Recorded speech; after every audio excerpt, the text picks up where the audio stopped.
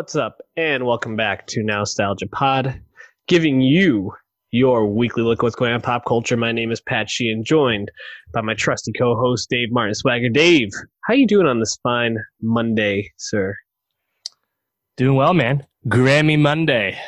Yeah. The airing of grievances. Yeah. An annual holiday. How are you?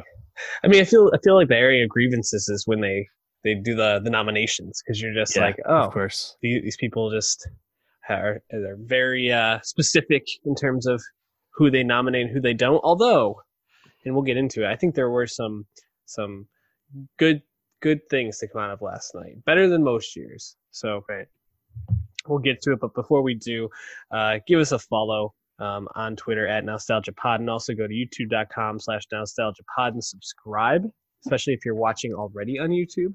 And lastly, go to soundcloud.com/NostalgiaPod and download us on every platform and listen to the episode over and over and over, and then rate us 5-star on iTunes. So, Dave, as you said, Grammy Monday, Billie Eilish, picture behind you. I mean, 5 dubs, brah. And her brother got one. Yeah, the Eilish family, Billie and Phineas, just crushing it in their first year, really at up for nomination. I mean, why don't we start there? How are you feeling about Billie Eilish taking home 5 Grammys yesterday? Right. Yeah, sweeping the big 4: Best New Artist, Album of the Year, Record of the Year, and Song of the Year. Only the second time that's been done since Christopher Cross in 1981. And by winning Album of the Year, she becomes the youngest winner at 18 years old, supplanting Taylor Swift when she won for Fearless. You know, honestly, that's an album that I had number 2 on my top 10 list. Check that out if you missed it. I like the album a lot. I think it's an important album that speaks to where we are now and where we are going in terms of mainstream pop music. And yeah, I think that was a really good choice. Did I expect it to do that big? No. But I'm kind of more happy that Billie got a ton of awards than, say, I don't know, Lizzo or Lil Nas X, which were also really inspired nominations, speaking to the good part of the Grammy nominations this year, recognizing the youth. But I think Billie was kind of the superior choice this year, and they actually nailed it, even if the crotchety Grammy people don't probably get most of this music, but it's all good. Yeah, it seemed like there was a real focus specifically in the rap category and in like the major categories to really highlight people that are doing a lot of the good work, and also I think to highlight some of the more politically or maybe like culturally meaningful people. Like, for example, Nipsey Hussle featuring Roddy Ricch and Hit Boy. Racks in the Middle won Best Rap Performance. I don't know if in most years that would have, but I think with Nipsey's passing and the recognition of the, it's a good song. Yeah, it's a fine song. Best Rap Performance. I mean, what are we really like saying there? Right. Every rap performance can be. The fact that they did that and Best Rap Song, which 21 Savage won, before the broadcast, it's fucking ridiculous. They used to do Best Rap Album before the broadcast too. It's like, this is the most popular genre in the country, no matter what the Recording Academy thinks about it. That's just the facts. Right. So you'd think you'd want those people on stage. But of course, they had their Nipsey moment planned, so I guess that's okay. Best Rap Song Performance went to Higher, the Khaled joint with Nipsey and John Legend. Not the biggest fan of that song, but I get it. It's okay. Your boy and our boy Anderson .Paak in that Best R&B album. Shout out to him.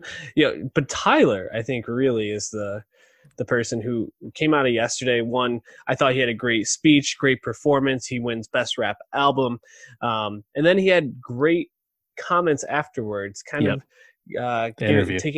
some shots at the Academy, or not the Academy, at the Grammy Foundation. Recording Academy. Yeah, basically just saying, whenever a black person makes a genre bending album, they just kind of get put in rap because that's where black people get categorized by the Recording Academy. That's true. Which I thought was brave of him to say, especially, but he just won, so he can say that, But I think it's also, it's a fair critique because you look around and pretty much if you're black and you make an album that you're either R&B or you're rap, and that's it. Yep. Mm-hmm.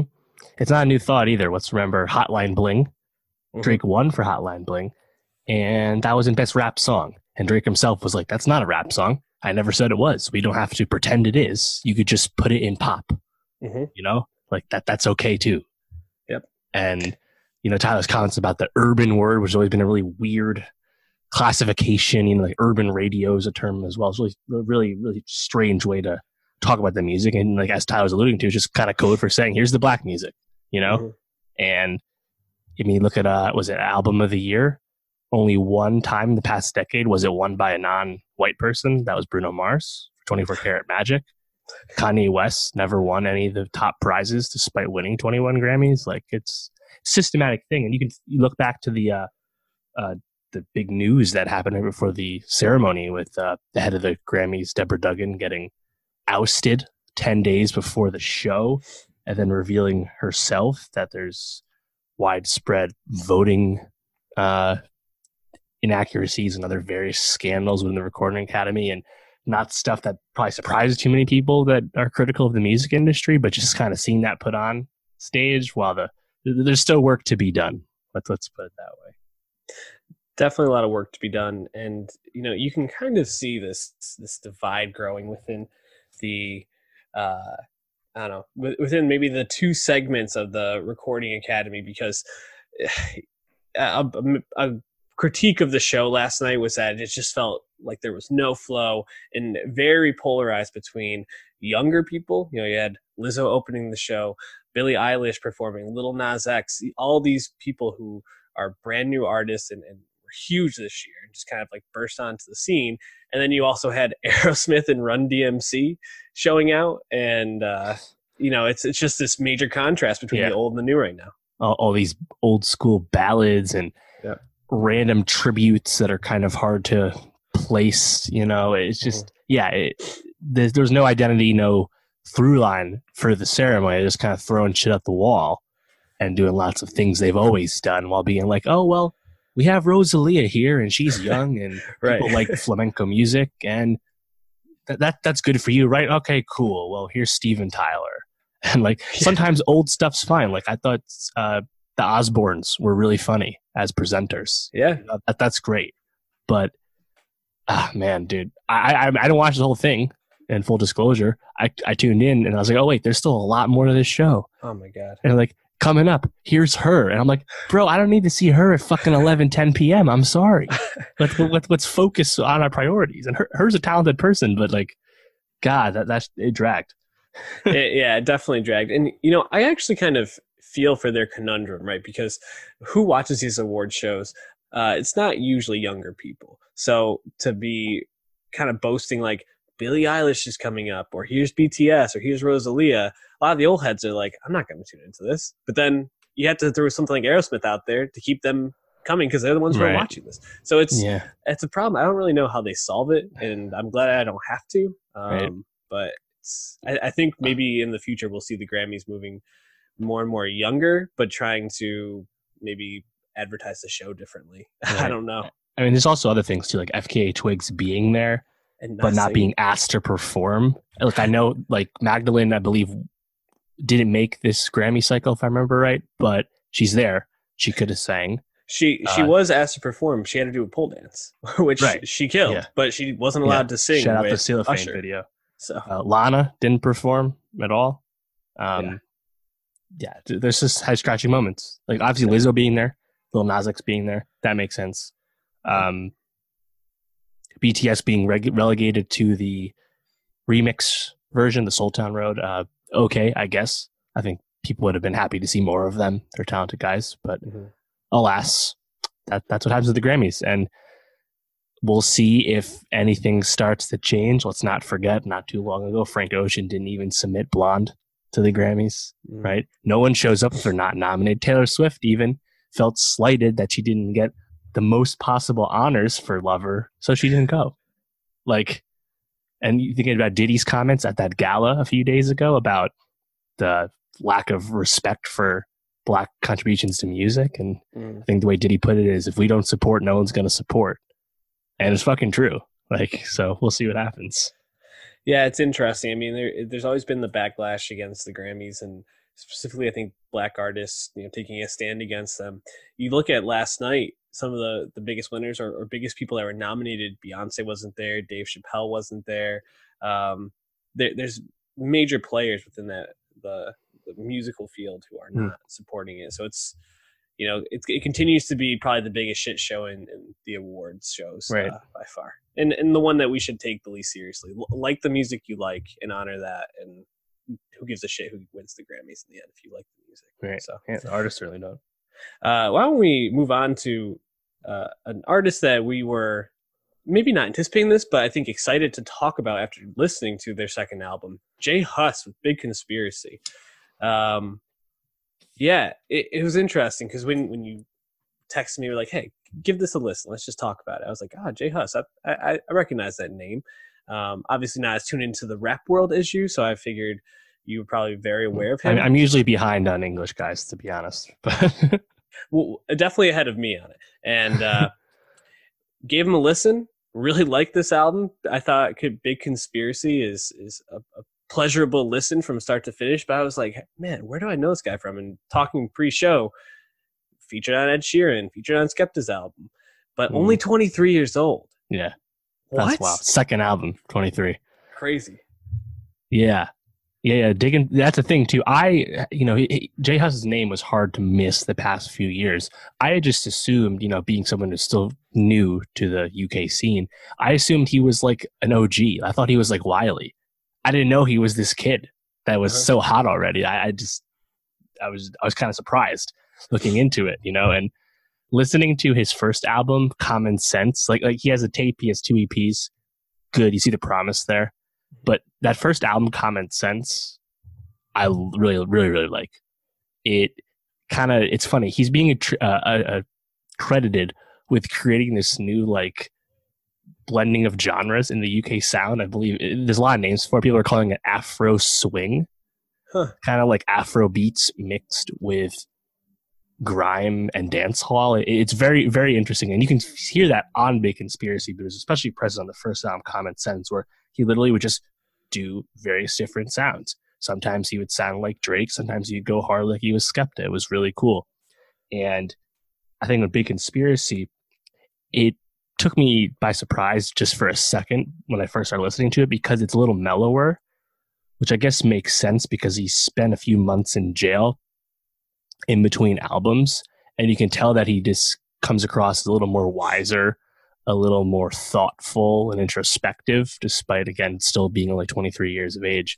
And I think that was cool to see, and it is a good sign for the longevity of J Hus, that he has a pretty firm grasp on a lot of different sounds right now, but also has a lot working under the hood and has some things to say. So that was really cool to hear, even if it took me by surprise initially.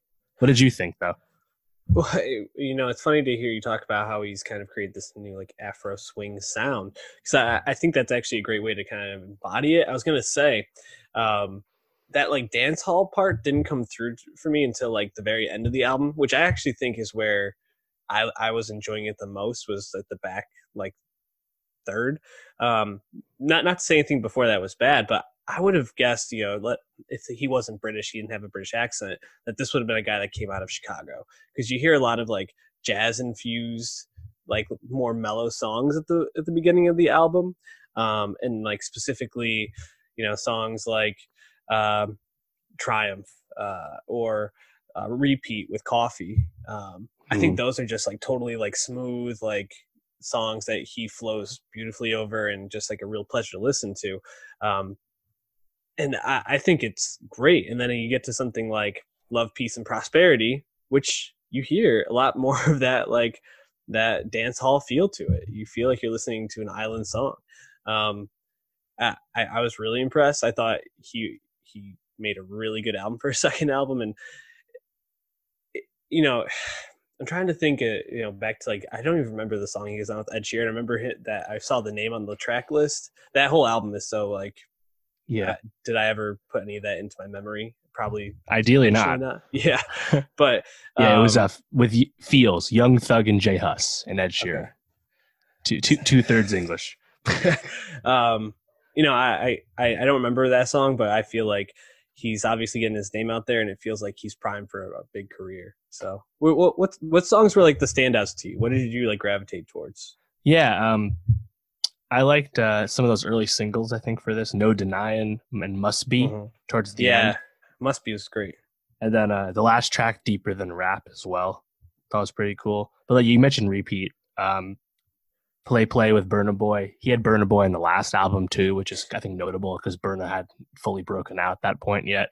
And then Fortune Teller as well. I liked. But yeah, I mean, like the shit's fucking smooth, man.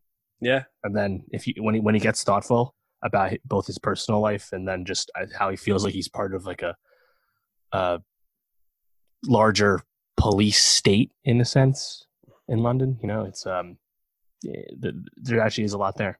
So yeah, I think it's fucking awesome. And yeah, I'm just really, really into it now. I've been running back the first album a lot lately. I think Common Sense really like has a lot more like bangers in a sense, which is cool because again they're like genre bending bangers. But Big Conspiracy, there's some thoughtful tunes here. It definitely strikes me as an early front runner for like surprise album of the year, something similar to Lil Sims last year, where just kind of like came out and we were like, oh shit, this actually goes. So that British rap scene, man. Get some Brit Awards love down the line. We'll see. Any last thoughts on this before we move on? Oh yeah. Funny enough, this album leaked like a week ago. Like legitimately leaked. That's not something that like happens anymore. Like it's not like a news item. And I didn't notice it, of course, because I'm just like no one's really plugged into that anymore. Like it's like people were into the snippet gang for unreleased stuff, but when an album's coming, we just kind of let the release date happen now, right? But funny enough, he had such a dedicated fan base. They all like attacked people on social media that were sharing the links. And like no one was gonna buy bootleg copies. It's kind of cool to see that people are like, oh yeah, well we'll wait the extra few days because then we don't have to pay. But I still appreciate the principle. Yeah. Oh man. I respect the fans respecting the artists on that. Shout out to Jay Huss and his crew. We're gonna stay British though. Moving on to Sex Education. A show whose first season made it onto my top 10 list. And you should go check out that Best of 2019 top 10 list for TV, as well as movies and music and everything else we talked about. Created by Laurie Nunn. When we talked about it, and it came close to making your end of year list too last year. I think what we liked about it was a British teen drama that touched on a lot of current issues of identity and diversity in a way that was thoughtful and kind of kept its playfulness and had a good balance between that like humor and the serious aspect of it. And we were pretty impressed. Do you feel like season 2 brought more of the same? Did it level up? Where are you at with season 2? Yeah. And again, because it came out of nowhere, like a few Netflix shows do every year, that kind of adds to the admiration because you just go in with no expectations. This time, obviously, knowing they have expectations, knowing that by all accounts it was a big hit. Apparently, Netflix said 40 million people watched season 1 in the first month. Who the fuck knows what that means? They change what that means all the time. But anyway, people watch, people like the show. You can see on social media the whole cast of characters has gone pretty famous. Like people are into this show. But yeah, going into season 2, or we're watching season 2. I wouldn't say it leveled up in a sense, but it didn't let me down. It still kind of gave me what I want. I think it was interesting because it did things differently by changing up some of the core dynamics on the show, namely like the whole clinic aspect of Otis giving advice more or less was not part of this season, and having his mom be more directly involved in everyone else's storylines by being in the school, and then kind of just making the story, I think, just more broader, bringing in the parents, bringing in the teachers, just more B plots was cool. And I still really enjoyed it. What did you think? I actually think I liked this season more than season 1. What I think I liked more, season 1, there's a part in the middle where Eric and Otis, the main friendship that you're following. Right. They have a falling out, they get mad at each other, and they don't really like speak for like 2 or 3 episodes. And I found that to be so frustrating in season 1, because I felt like I just wanted them to communicate, I wanted them to talk it out. And I felt like that took away some of like the pleasure of the show for me. And season 2, while having some conflict between them, they resolve it pretty quickly. And they kind of keep that relationship at the heart of the show, and they're kind of like the support as they each go on their own adventures and discovering themselves and the relationships that they find themselves in. And I think they balance the drama of the season a little bit better than maybe they did last season. Sure. With some of the humor. I mean, there's still some things about the show that I think could be improved. Like, out of nowhere, the play at the end is a musical that's so weird and like out there, and you don't really get that like delivered to you until the last episode. But Right. I still thought I thought they made this a lot more of a fun watch this season than maybe they did in season 1, which is hard to do because it was a fun watch in season 1. I also thought they introduced and built out a lot of the characters a little bit better in this season. Definitely. And like you get someone like Viv, who kind of comes into the season Mhm. unknown and leaves as probably one of my favorites. So Yeah, she was brand new this season, right? yeah, as far as I remember. That's what I thought. Yeah. I like Viv a lot, and along those lines, Jackson, making him a little more multi-layered, even if through the thread he's on, it might be familiar and easy to comprehend. It's still cool to see that be layered more. You know, it was interesting too because Maeve is largely separated from the rest of the gang for large swaths of this season. But in its place, you have Maeve dealing with lots of important personal stories, and I think touching on some deeper stuff. And because Emma Mackey is such a talented performer, she really carries those scenes well. So it was still good. But I'm trying to think. Like, I think my favorite aspect overall was probably just having Eric get into a relationship with somebody else and have Raheem. more going on. Raheem cutting everyone with that strong jaw. You know, the Dance Dance Revolution scene was really cool. Everything with the rail yard I thought was kind of funny. I didn't expect it to be a recurring motif the way it was, especially at the end when they have like a Breakfast Club-esque, girl power scene. Yeah. And in a sense, there's a Me Too storyline here in a certain sense as well. I think that's handled pretty deftly as well. But ultimately, there's a lot of tropey stuff, right? There's lots of triangles, lots of love triangles, right? Lots of cliches, but it's okay because you like all these performers and you like all these characters, and as you said, the ensemble's being fleshed out more. It's just such a fun time to hang at that school and with those people that you don't mind if some of the storylines are a little, familiar. Yeah. In watching and talking with some people that watched it, something that came up a lot was this reminded me a lot of Euphoria, this season. And I think where it kind of lands for me in terms of like the current high school dramas is Euphoria is like all the way over at this extreme, and Sex Education I feel like falls a little bit like a step or two back from that extreme, because it really is a lot more palatable. Euphoria can be so explicit, so graphic. People are on so many drugs there. The parties are so extreme and so lavish. I mean, even the party they have here is ridiculous, and like Otis is, but like at the after effects of it and like the things that happen feel so much more like grounded in a way. I don't know. I think Sex Education for me, even though it doesn't have the style level of Euphoria, I still think it hits better for me just because I find it a lot more pleasurable to watch episode to episode. Right. I also thought, you kind of touched on like Amy Gibbs and her storyline of, the what happens to her on the bus and how that's handled. I thought that was great. I thought talking about asexuality and all the different types of sexuality was handled really well. And kind of just the whole storyline with Gillian Anderson's Dr. Milburn kind of coming into the school and, giving advice, and then kind of finding out that Otis was giving advice, and how that all kind of came into a crescendo at the end of the season at the play. I thought that was all done really well and kind of handled with seriousness and humor. I'm just really impressed by the season. I think they seem to have found their stride. They know what the show is. They know what they want it to be, and there's so much for them to continue exploring. I mean, we're obviously going to get a lot more of Adam next season as he's kind of coming into his own, and I'm sure his relationship with his dad's going to be at the center of it. He was my least favorite part of this season, I'd say. Really? Yeah,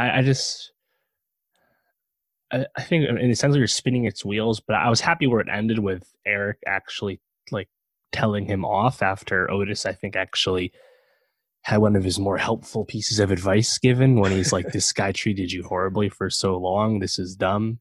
Yeah. That was cool. That was good, you know?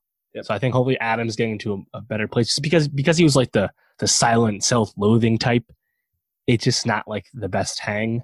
Mm-hmm. And unlike, say, Jacob Elordi in Euphoria, who is in a similar situation, Adam doesn't really do a whole lot to impact the plot for most of it. So I think that the presence is not as strong, but we're getting there. They know what they have in this, as you said. Netflix hasn't renewed it for season 3 yet. They will. Last time it took them like a month, so that's going to happen. Also, shout out the actor who plays Sweet Robin Aaron from Game of Thrones. He's the guy with the Rubik's Cube in this season. Total dork. Yeah, I hate that guy. But you know who I want to give a shout out to is Lily, played by Tanya Reynolds. Yep. Hell yeah. Her character, I think this season made the biggest leap for me from the first season. Jackson obviously is up there too, because I didn't really like him much in the first season. I think they really do a good job of building him out in this season. But Lily being this like weirdo alien sex writing person, octopus, getting not only a relationship with another woman, but getting to write this play, direct this play, getting a lot of the like funny lines, and also kind of giving some sage advice. They really gave her some room. So seems like the biggest riser in my book. Right. One last shout out to they use Mystery of Love from Sufjan Stevens from Call Me by Your Name, which is just a cheat code for romantic montage scenes, and a smart choice. And I was happy to see that. When that came on, I was like, Call Me by My Name. Like, I know this song. Also, they use a cover of an LCD song over and over, which I was okay. very excited Hell about. I can change. So some good music choices as well. Definitely a show I recommend checking out if you haven't. Early runner to be on my top 10 list of the year. We're going to stay British, bruv. Yes, we're going to talk about Wagwan. We're going to talk about The Gentleman, Guy Ritchie's newest film, starring Matthew McConaughey, Charlie Hunnam, Hugh Grant, Jeremy Strong being a huge fucking weirdo, Henry Golding, Michelle Dockery, and Colin Farrell bringing up the rear. Coach, Coach is a great character, man. So it's funny because last time we talked about Guy Ritchie was just last year with his Aladdin live action remake. And Dave, how did you feel about that? Might be one of my favorites of the live action remakes. Not that says a whole lot. I liked it more than the Lion King remake. I'll tell you that. I liked it more than Dumbo. There's some interesting parts too. I thought Mena Massoud was a really winning piece of casting as live action Aladdin. I liked Will Smith's turn as the genie as well. Ultimately, it's tough to get too much of a feel of Guy Ritchie's sensibilities directing that movie because it's part of the Disney machines and adaptation. But yeah, I think ultimately while it made $1.1 billion, no one looks on it too fondly apart from children. Yeah, no.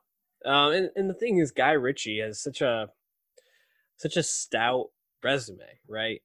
Obviously created Snatch. I'm blanking on other films. Lock, Stock, and Two Smoking Barrels. Those are his first two movies. Did the Sherlock Holmes movies. Right, the Sherlock Holmes movies. That's what I was trying to think of. He has such a distinct style that's so pleasurable and just fun to watch. And though Aladdin might have been the best of the remakes, still felt like, why do we need these remakes? They're really necessary. Right.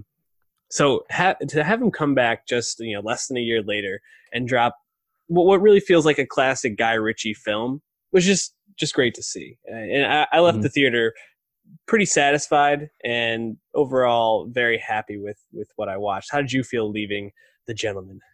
Yeah, I agree. It's definitely not top tier Ritchie. This is not Lock, Stock. It's not Snatch. It doesn't have the film making panache that Ritchie kind of burst on the scene with the turn of the 2000. But it still has that, that snappy, witty dialogue that we associate with him, and just a memorable cast of characters and winning casting.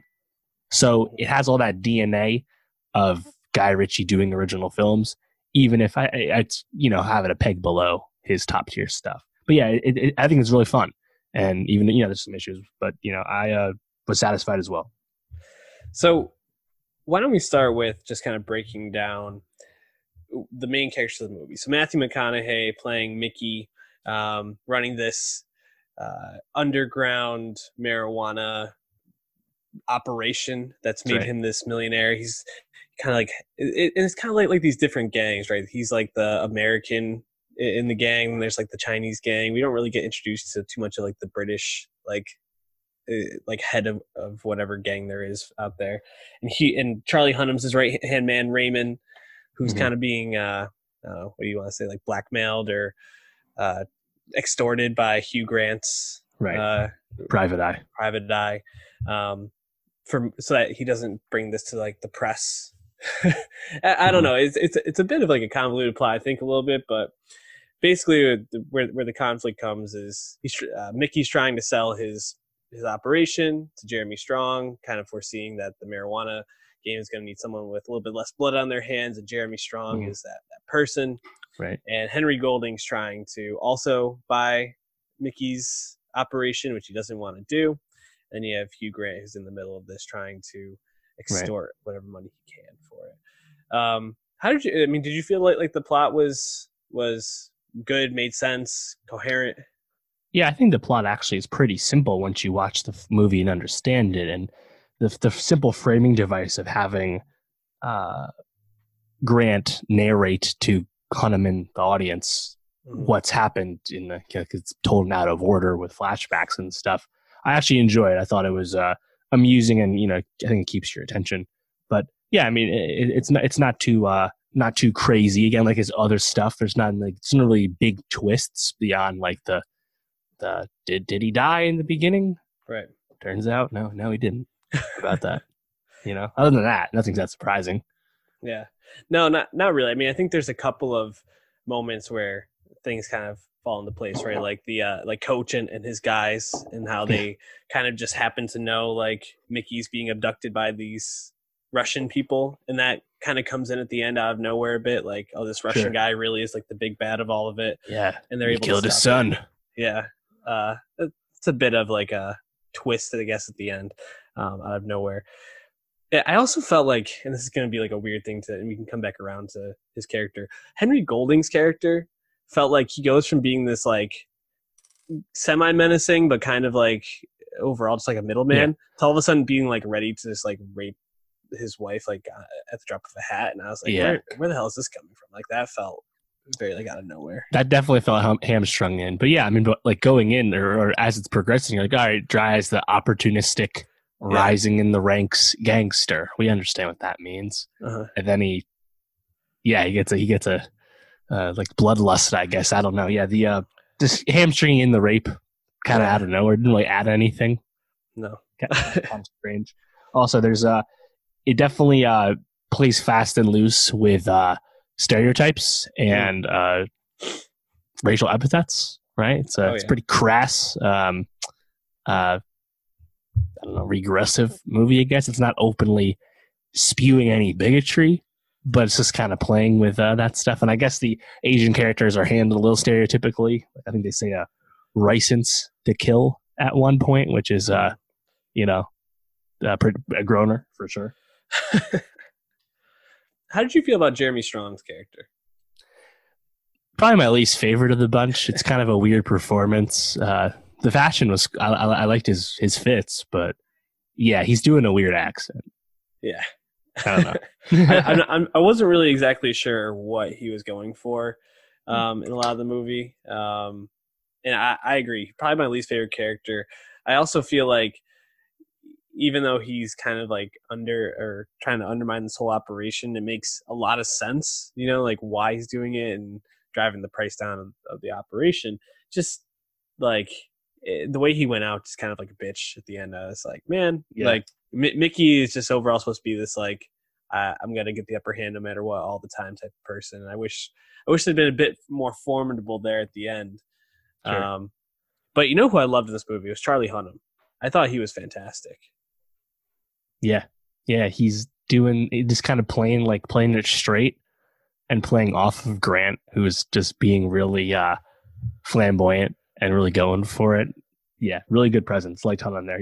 Again, Hunnam's a guy who's has ups and downs as a leading man post Sons of Anarchy. But yeah, I think this is kind of him doing what he does best, just kind of being kind of dashing, being a little debonair when they chase down those kids who see the window death. I really like that as well. Yeah, I mean, I'm looking at his movies recently: Triple Frontier, yep, King Arthur, Lost City of Z. I mean, a true up and down. King Arthur was Richie too. Let's not forget. Yeah, and I don't know if there's a through line to like what movies he really hits in and what he doesn't. Obviously, I think most people would know him from like Sons of Anarchy, but probably the movie I like him in most is Green Street Hooligans, and in that he plays this like charming, kind of menacing, soccer hooligan. This he gets to just be charming again. I think people should just let him be charming more often. I think when he gets kind of shoehorned into these like tough guy scenarios, maybe he's not able to like let as much of that out. Like Triple Frontier, I actually forgot he was in that. Totally forgot. He's just muscular guy too. Yeah. Also, I mean, seeing Colin Farrell in basically anything is enjoyable. He's just so awesome. But man, I really like that music video they shot in the underground compound. And then I looked it up. That guy, Bugsy Malone, is actually a British grime artist. He's a real rapper. And I was like, I was in the movie. I was like, this song fucking rules. Can we release this? And this song is not released yet. I want to hear that song again. That was a banger. Yeah, definitely tune into our Nostalgia Best of 2020 because I think that will be on there when it drops. Because I also was like, this is actually a pretty good music video. It looks fucking awesome. Yeah, and you mentioned Colin Farrell. I think he gets to be very Colin Farrell, but within like certain parameters, which I think rein him in well. When he gets to go full Colin Farrell, it doesn't always work out, but kind of being this more like subdued, like I'm just doing what I have to do to like be an honorable person. It like really seemed to like fit him for this. So really enjoyed him in this movie as well. And Grant, you already mentioned being, extremely flamboyant and provocative. Saying the C word 100 times. Yeah. But isn't it nice to kind of see him in the second part or second or third act of his career, really start to just like pick weird roles and like, not be rom-com guy. Yeah. Like I feel like he's kind of always had this, but just kind of got roped into like handsome, but not overly handsome British guy, Yep, absolutely. What'd you think of the Miramax logo? That definitely popped up in the movie. I was like, damn, interesting that they kept that in. Like this movie, STX bought this movie from Miramax, which is obviously many since removed from the Weinstein connections, but it's kind of interesting to see kind of a relic of the film industry actually featured literally in the movie. Like they actually go to Miramax in the story at the end, Yeah. I was like a bit taken back by it, but I was like, it's one of those things. I didn't have too many notes on that. What else stood out to you about the movie? What else did you really like? No, I think that's it. It's just, it's just kind of that fun, quick moving nature of Guy, even if it's not his most intelligent or impressive from a filmmaking standpoint. It's still, I think, a good time. It's kind of playing to, I guess, the Richie base. This is a movie that, you look at the audience breakdown for the box office, it's overwhelmingly male. It's overwhelmingly adult. It's not probably the most inviting story. I guess it's kind of hard to sell too, because it's just really such a foul-mouthed English gangsters fucking killing each other and looking good doing it. It's simple, but it's enjoyable. especially for a January movie. I'm very satisfied. If there's one critique of it, it's probably that there's really only one female in the movie. She is a badass. She is, but also playing just a supporting role to Mickey. Still playing a wife. We saw McConaughey in Serenity last January. Definitely a step up for January movies for him. Definitely. How did you feel about him in the movie? He's just doing his normal thing, He's like, those are juvenile numbers, man. We gotta get these marijuana sales up. He's just doing what he's done the last 5 years. He's in the Lincoln commercial. He's in Wolf of Wall Street. It's the same shit. Yeah. I gotta the silverback. Whatever. I gotta say, I really enjoyed when he was like, it's my vice, but I don't partake. I literally laughed out loud in the theater. Yeah. I was like, you're known for getting high constantly. How now in this movie you're not partaking? Just that was a great little throwaway line. I think overall, very satisfied with this for a January movie, and it seems like this might be the most polarizing January I can remember, because we have a couple of movies that really hit. This movie seems to be a fairly decent hit. We have Bad Boys 3, big hit, hit, and then we have movies that are getting panned as some maybe the worst January releases we've ever seen. Something like The Turning, Doolittle, F Cinema score for The Turning, just Doolittle, by all accounts horrendous. Haven't seen it. So it's setting up to be a very interesting year post a very big IP heavy 2019. Right. So we'll keep our eyes on that, and especially with what is Cannes going on right now. What's the film festival that's going on right now? Sundance, bro. Sundance. Sorry, yeah, I got totally brain fart. But with Sundance, we're gonna start hearing about the better movies we should be hearing about this year, most likely. So hopefully picking up soon, but. Dave, Guy Ritchie probably not going to get nominated for an Oscar for this. We're talking Oscars, though, and you saw Les Mis. So tell me about this. Tell me about this movie. I mean, I think I've seen the play a couple times. This is another remake of with Russell Crowe, and not that. No, it's not that. You can't hear the people sing. It's a little different. It's called Les Miserables. It's a movie from last year. It's the French.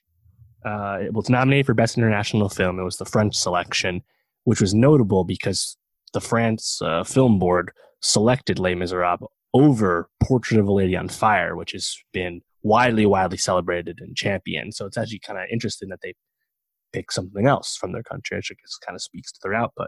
But yeah, it's called Les Miserables because it's set in the Paris suburb called Montreuil, which is where Victor Hugo wrote Les Miserables in real life.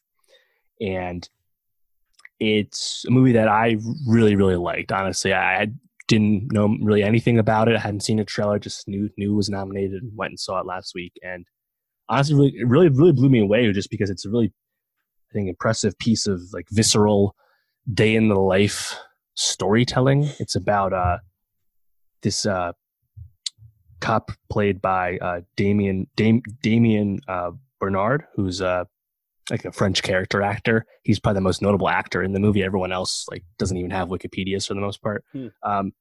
And he's he's new to Paris, and he's new to this beat. And he joins two other police officers in the anti-crime brigade, I think is what it was called.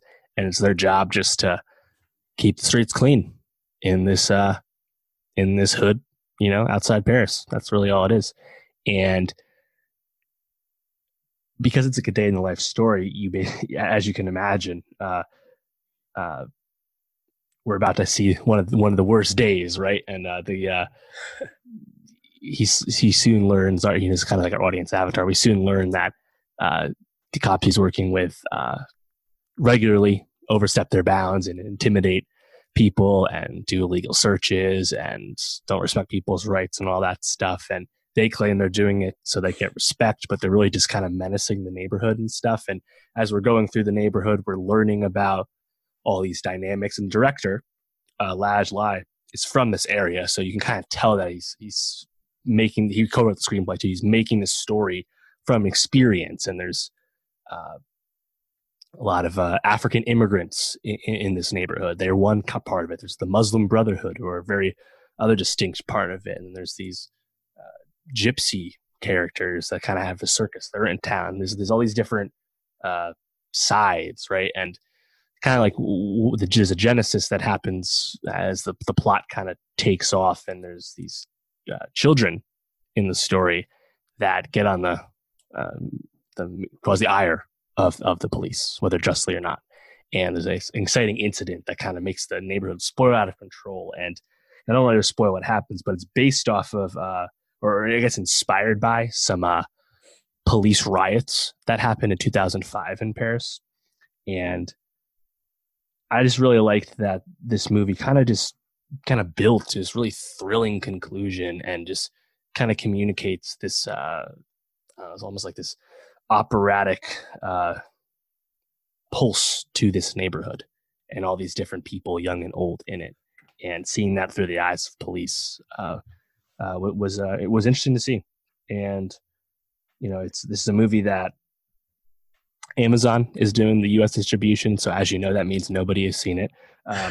It was only in 69 theaters as of last week. It's made like 207,000 here in the States. So no one knows anything about this movie, obviously. But it was cool because, again, like the plot is ultimately pretty procedural. We're just kind of going through this day in the life. We're not getting too far into the hood of any of our characters, whether it's the police or the people in the neighborhood. But because it's really, I think, really visceral and moves at a really quick pace and really in your face, there's a special energy to it, to me. So I really liked it. I put it in my top 15 on the list for last year. The way you started talking about it, it almost sounded a bit like Training Day, a little bit like, these like crooked cops, sure, and this new guy who kind of uncovers all of it, but sounds like it has like a bit of a grander, like, cultural like undertone to it. Sounds very interesting. What's the director's name? Laj Lai. She was an actress. This is her debut feature. And this actually, she won the jury prize at Cannes last year for this. So definitely put some people, make some more people pay attention. But because I think, just a movie that maybe only a certain amount of people could make, and when you make a movie about the problems with your own neighborhood, there's kind of a special touch to that. I think there's a special energy to the way they tell this story, even if it's not that different from, I guess, Do the Right Thing, but there's a special touch to it. So I would recommend this. It'll, I assume, eventually get on Amazon here in the States, probably in a few months. So keep an eye out for it. It's too bad it's going up against Parasite this year. Pretty much definitely no losing. However, one of the things we wanted to talk about are categories that we believe should be added to the Oscars, or just to kind of like talk about things maybe the Oscars is not going to cover. Correct. So one of the things we wanted to throw out there was best first film, best debut film. And, you just mentioned Les Miserables.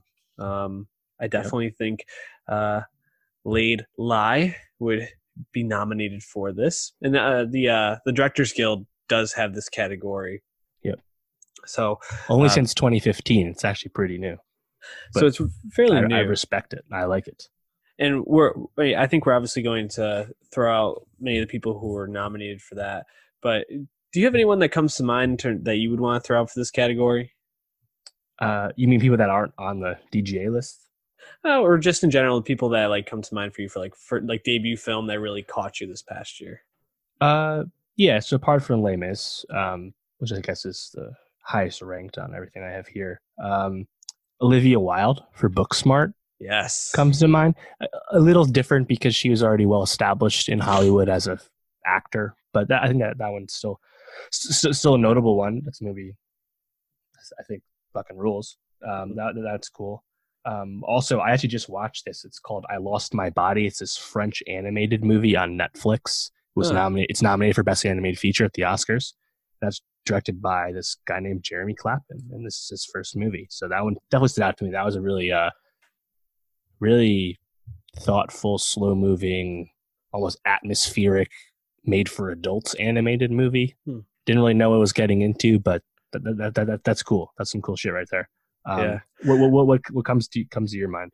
Well, Olivia Wilde was the first one that came to mind for me. But Joe Talbot for the last Black Man in San Francisco is probably That's the the one one. that I would give this to. Unfortunately, I wasn't able to see it in theater, so my experience is a bit marred. It's not the same seeing it at home, but this Go is watch it on available. Prime if you Yeah, haven't seen it. is available on Amazon Prime, as Dave just said, and man, it's incredibly moving. And you talked about like a slower paced film. This really feels just like it's putting you in a place, and um, the way he frames things, the lighting in this, especially when they're inside of the home, Sure. and like the way the light comes through the windows, and it's like very like dusty and musty in there, but just Mm-hmm. really gives it a sense of like place and feel. And Yeah. even leading up to that like play at the end that the friend does. I'm forgetting the friend's name, but Jonathan Majors is the director. I forget the name. yeah. Just an absolute I thought it was a masterpiece of it for an indie film, and I was really impressed with him. So I would give this to Joe Talbot. But anyone else you'd want to give a shout out to, or maybe also one last thing on Last Black Man in San Francisco. That opening montage, is just, in a sense, you kind of get impressed with this being Joe Talbot's first film. We talked about this with the review, but like he's a guy who has been well known in the Bay filmmaking community for some time, even if this is his first feature film. But you just see the talent right there, both like the eye for like framing and like storytelling in montage, but like just the way he can kind of communicate emotion without dialogue from the get-go is really special. And he's definitely someone who I think everyone just wants to see what's he going to do next, now that we know he's going to be given a bigger budget for whatever he wants to do by somebody, right? So he's really exciting. Skateboarding scenes too, especially after the main character gets angry and he's like skateboarding and then he biffs it, just like the way it's shot. First of all, with like the wide going like down the big hill and like the way it kind of like zooms in on it, but then like the close up and then he eats it. It's like it really adds like a visceral sense to it without being like violent in a particular way. It's pretty great. But yeah, anyone else you want to shout out for this category? I also really liked Arctic from Joe Penna. That's his first movie. That's this movie that has very little dialogue. It's with Mads Mikkelsen, who gets stranded in the Arctic when his plane crashes and has to survive. Came out at the beginning of the year. I watched it on a plane. Really cool movie. I mean, Mads carries it, and he does it again without speaking a whole lot, but I really like that one.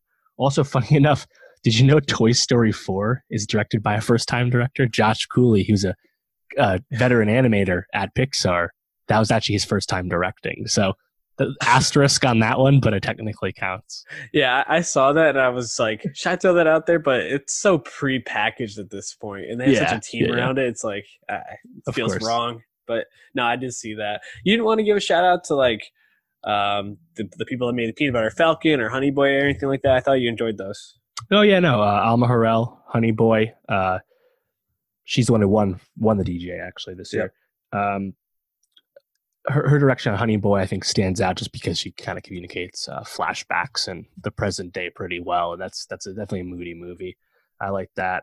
Melina Matsoukas was nominated for Queen and Slim. She's an accomplished music video director. This is her first feature. I like the movie, don't love the movie, but her sense of style is very evident. Definitely talented. The Peanut Butter Falcon guys, was it Tyler Nilsson and Michael Schuston? Michael Schwartz. Yeah, hair sucks. That's a movie that really came out of nowhere. Peanut Butter Falcon made over $20 million, and like I also watched that recently after missing it in theaters, and I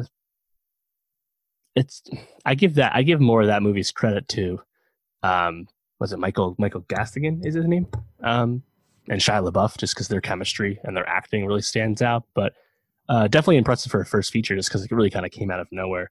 And also shout out Madi Diop from Senegal for Atlantics. That was kind of a surprise omission from Best International Film this year.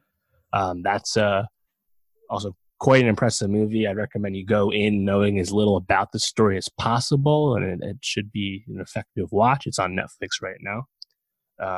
Also, I didn't see this, but The Standoff at Sparrow Creek people like. Yes. Henry Dunham directed that first time. I didn't realize that was his first movie. That was a really good movie, actually. Yeah, I guess I got to watch that. And then also The Mustang, directed by this woman, this French woman, Laure de Clement.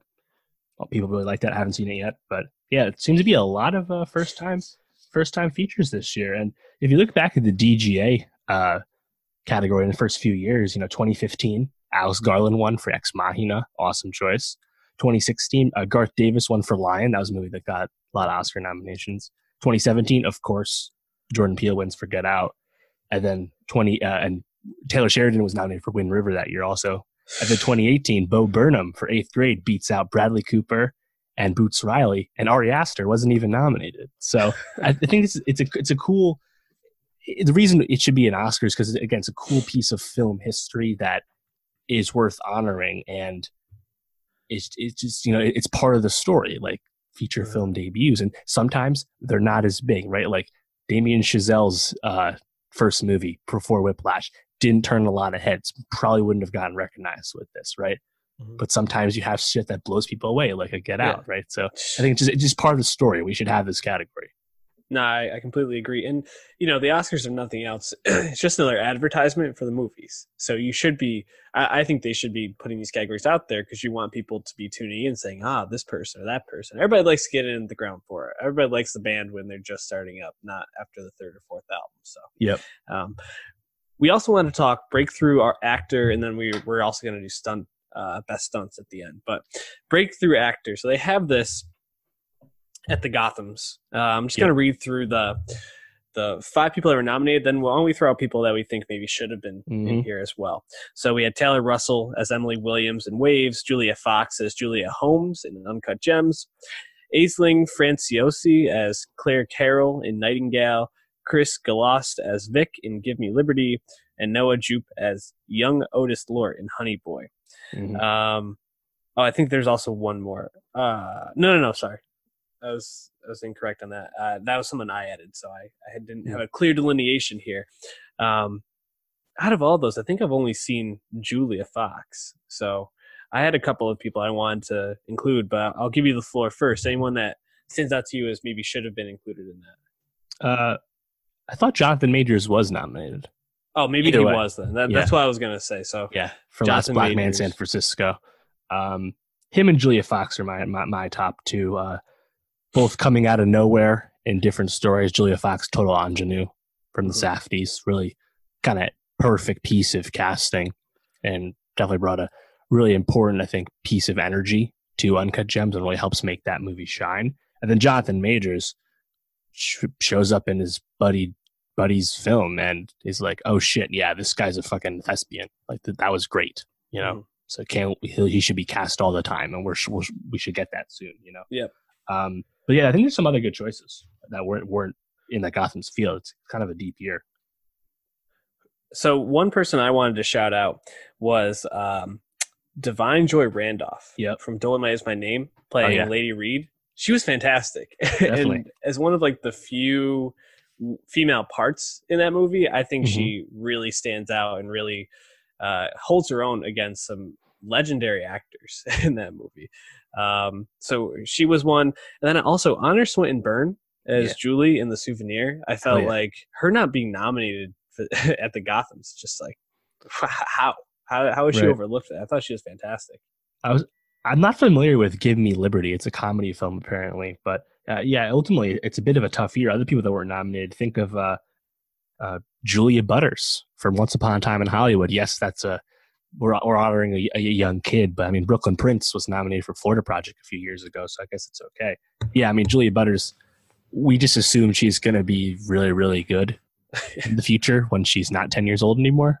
So the fact that she's already really good at 10, I think is a good start at the very least. So shout out to her. Best piece of acting I've ever seen. Yeah, I agree. And they also nominated the girl from 8th grade. I'm forgetting her name right now. But Elsie Fisher. Yeah, Elsie Fisher was also nominated. So I'm surprised she didn't get the nom as well. Good call. What about Zhao Shuzhen? Hell yeah. As Nai in The Farewell. The Farewell, just the fact he got so under-nominated is so disappointing. Got no noms for the Oscars. Completely. But I thought she was great and would probably be the oldest breakout star on this list. Right. Yeah, and it's not like she just started acting. It's just this is her breakout in the Western world. So Right. it depends how you think about it too. Someone like Caitlin Dever in Booksmart has been in a lot of stuff the past few years, but that was her first like lead or co-lead role. Mm-hmm. Same for Paul Walter Hauser and Richard Jewell, who Yep. not only was his first lead role, but obviously his best performance to date. So kind of, I guess it depends how you think about it. And you mentioned Noah Jupe. You actually have seen him because he was also in Ford versus Ferrari as The Christian son Bale's son. Yes. Um, Pretty good in that. and like, would Ana de Armas count in Knives Out? Because again, she's been in a lot of stuff, but that's the first time she had a lot of lines in anything people saw. So maybe she's a little too experienced at this point. But well, so I had the same question about Florence Pugh for Midsommar, right? Right. Because she's been a lead before though with Lady Macbeth, so I wonder. Yeah, but this felt like Midsommar was when people are like, "Damn, Florence Pugh." Well, and this is funny because the analog for this is like Best New Artist at the Grammys, and Best New Artist at the Grammys, at least in the past, is famous for awarding people after they've released multiple albums, like Bon Iver at the turn of the decade. Right. You know, so it's like Florence Pugh. It's like, let's say like a year from now she gets this award, and it's like, oh yeah, shout out Florence Pugh for the breakthrough. And it's like, well, yeah, but she's been in like 5 movies already in high profile parts. Does this still count? Right. Well, it's kind of like even Lizzo this past year, like had like what 2 albums before this past one, then they're like, oh, this breakout star. Like, good point. So who would you pick? Who would be your breakout star from this year? I would go with Jonathan Majors. I think he was the best talent I've seen. I liked a lot of these people. Taylor Russell, you mentioned she was recognized for Waves. She's really strong in Waves. I also want to shout out her co-star in that, Kelvin Harrison Jr., who's also in Loose. It's funny, he was actually nominated for this award 2 years ago with It Comes at Night, the Waves director's first movie, or most previous movie. But for me, he kind of jumped on the screen this year. But it's actually funny that he was already recognized. But if you look back at the Gotham's history with this award, they've given it to a lot of a lot of strong contenders. 2013, Michael B. Jordan, Fruitvale. 2014, Tessa Thompson, Dear White People. 2017, Timothy Chalamet. Lucas Hedges was nominated for this. For Call Me By Your Name? Yep, Chalamet for Call Me By Your Name. Yep. Hell yeah. And then obviously you mentioned Elsie Fisher in 2018. Also people that weren't even nominated, like 2017, I think of like Barry Keoghan with Killing of Sacred Deer, obviously really in demand now. Haley Richardson in Columbus. This is, I think, again, an important category. It's like the Rookie of the Year award in sports. Like, why not have this? We like minting new stars. And even if it's like Best New Artist, and once in a while we pick Meghan Trainor, I think it's still okay because, again, it's part of the story. It should be part of the record. It's you want to mint the new. And even sometimes say Zhao Shushan gets nominated. Yes, she's not a new person to mint in the traditional sense, but that's still cool too. It's cool to tell the story. Absolutely. It's funny that we started off the show basically bashing the Grammys, and now we're like, these are the things the Grammy does right. So, good way to like bring it full circle. And Dave, I'm going to let you kind of lead off with this one because I didn't do too much research into this. What did you have down for like best stunts of the year, best stunt? Yeah, this is there's a big groundswell, I guess, from media. I guess there's the famous Vulture article about we need a best stunts Oscar, and it keeps getting recirculated. But like, you think of like, I feel like there's not like an overwhelming amount of choices year to year, but there's always stuff that stands out. Like I thought Mission Impossible Fallout last year obviously blew people away once you learned about Tom Cruise's like dedication to doing all those stunts. And like when the Raid movies came out, like anything that's like martial arts space obviously is going to stand out. So I guess this year, John Wick 3 is kind of the obvious one because that's a ton of practical stunts. But I feel like we might just be nominating a lot of the franchise movies with this award. So I guess maybe it's, like I'm looking at like the SAG Awards, they do a best stunt ensemble award, but The Irishman was picked. The Joker was picked. Once Upon a Time in Hollywood was picked. I mean, apart from the Bruce Lee fight with Brad Pitt, what other stunts are really in Once Upon a Time beyond like the ending fight? Yeah, that was what came to mind. Ford versus Ferrari, I guess. I mean, those are certainly stunts. They're stunts in cars. Yeah. So I guess Hobbs and Shaw counts in a certain regard too. Yeah, Hobbs and Shaw came to mind for me for this. This would have been a better category to talk about last year, like you mentioned with Mission Impossible and a couple others. Something like The King comes to mind with those fight scenes. Yeah, that's a good one. Really swinging swords, battle scenes. Yeah. 6 Underground, Triple Frontier have some pretty good stunts. Yeah, 6 Underground. That's a good point. Michael Bay does certain things better than others, but stunts are in the good camp for him, no doubt. Yeah, that's a good one. Yeah, and obviously like John Wick 3 probably. Yeah, would probably be the one that would win. Yeah, this year was actually a down year for it, which I'm kind of like taken aback by. Yeah, Hobbs and Shaw. I think a movie I've forgotten to add to my my list on Letterboxd, which I should go back and do, and follow us on there as well. Dave Martinson at Pat Sheen or whatever my name is on there. But anyways, yeah, I think John Wick is the one that runs away with it. Uncut Gems also might have some cool moments in it. You think back like a movie that was recognized handily at the Oscars, like Mad Max Fury Road. Sometimes there's just stuff that like really kind of stands out. And I don't know, maybe like this could be a category that maybe only has 3 nominations some years. You know, like you don't have to force it. But again, like stunt performers and what goes into doing stunts is a really important and challenging aspect of filmmaking. So we should still be honoring it. And again, the Screen Actors Guild is already honoring this. So it's not like this is out of blue thought. But from what the industry insiders are saying, adding any of these categories is not like on the horizon. So like it's going to take some time for the Academy is more open to this kind of change. But I think these 3 in particular would definitely be the most valuable to the discussion and the record. Yeah, how would you feel about movies like Star Wars or the Avengers, in Endgame getting nominated for something like that? Right. I guess it depends how you write the award, because there's lots of stunts in those movies, but those are also movies that are made almost entirely on backlots, right? It's not to diminish what happens, but I think it depends how you write the letter. Like Ford versus Ferrari and Mission Impossible Fallout is just a different kind of stunt than Avengers Endgame is, or even Hobbs and Shaw. So yeah, I think it depends what we're trying to focus on. But like Endgame was nominated for Stunt Ensemble at the SAG too. Like it certainly counts. No, I definitely agree. It's a tricky conversation to have, and like you said, it will kind of come down to the parameters of it. So, but yeah, John Wick for that one for sure. Any other categories you want to talk about? No, those are the ones that really stood out to me. Just do Rookie of the Year for acting and directing. Yeah, you can keep it male and female. I think that's fine, given that it's not a overwhelming field any one year. But again, I think just adding to the record, adding to the story would be cool, and having an excuse to get younger people at the Oscar, especially with the whole like wait your turn aspect of winning awards. Unfortunately, like Timothée Chalamet, it would be cool to see him on the Oscar stage, because we know like Saoirse Ronan back when she was in Atonement or something. Like it's just cool to see like the minting. So it's just what I would like to see as a fan. No, I agree. And like I said before, it's one of those things where they should be using the Oscars to build up these people and to drive fandom.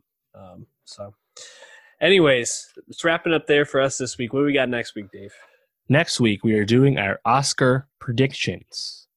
Some awards, pretty easy to forecast at this point. We're talking about it anyway. In terms of notable new things, BoJack Horseman, the last episodes for the show, the final batch of the last season comes out on Friday. Pat will be checking in on that in due time. The Assistant is coming out. This is a movie with Julia Garner. It's about Me Too. It's supposed to be pretty good. So we'll see. That's probably limited release. We'll talk about that eventually. And then music, there's some notable names: Kesha, Meghan Trainor, Russ, and Louis Tomlinson from One Direction.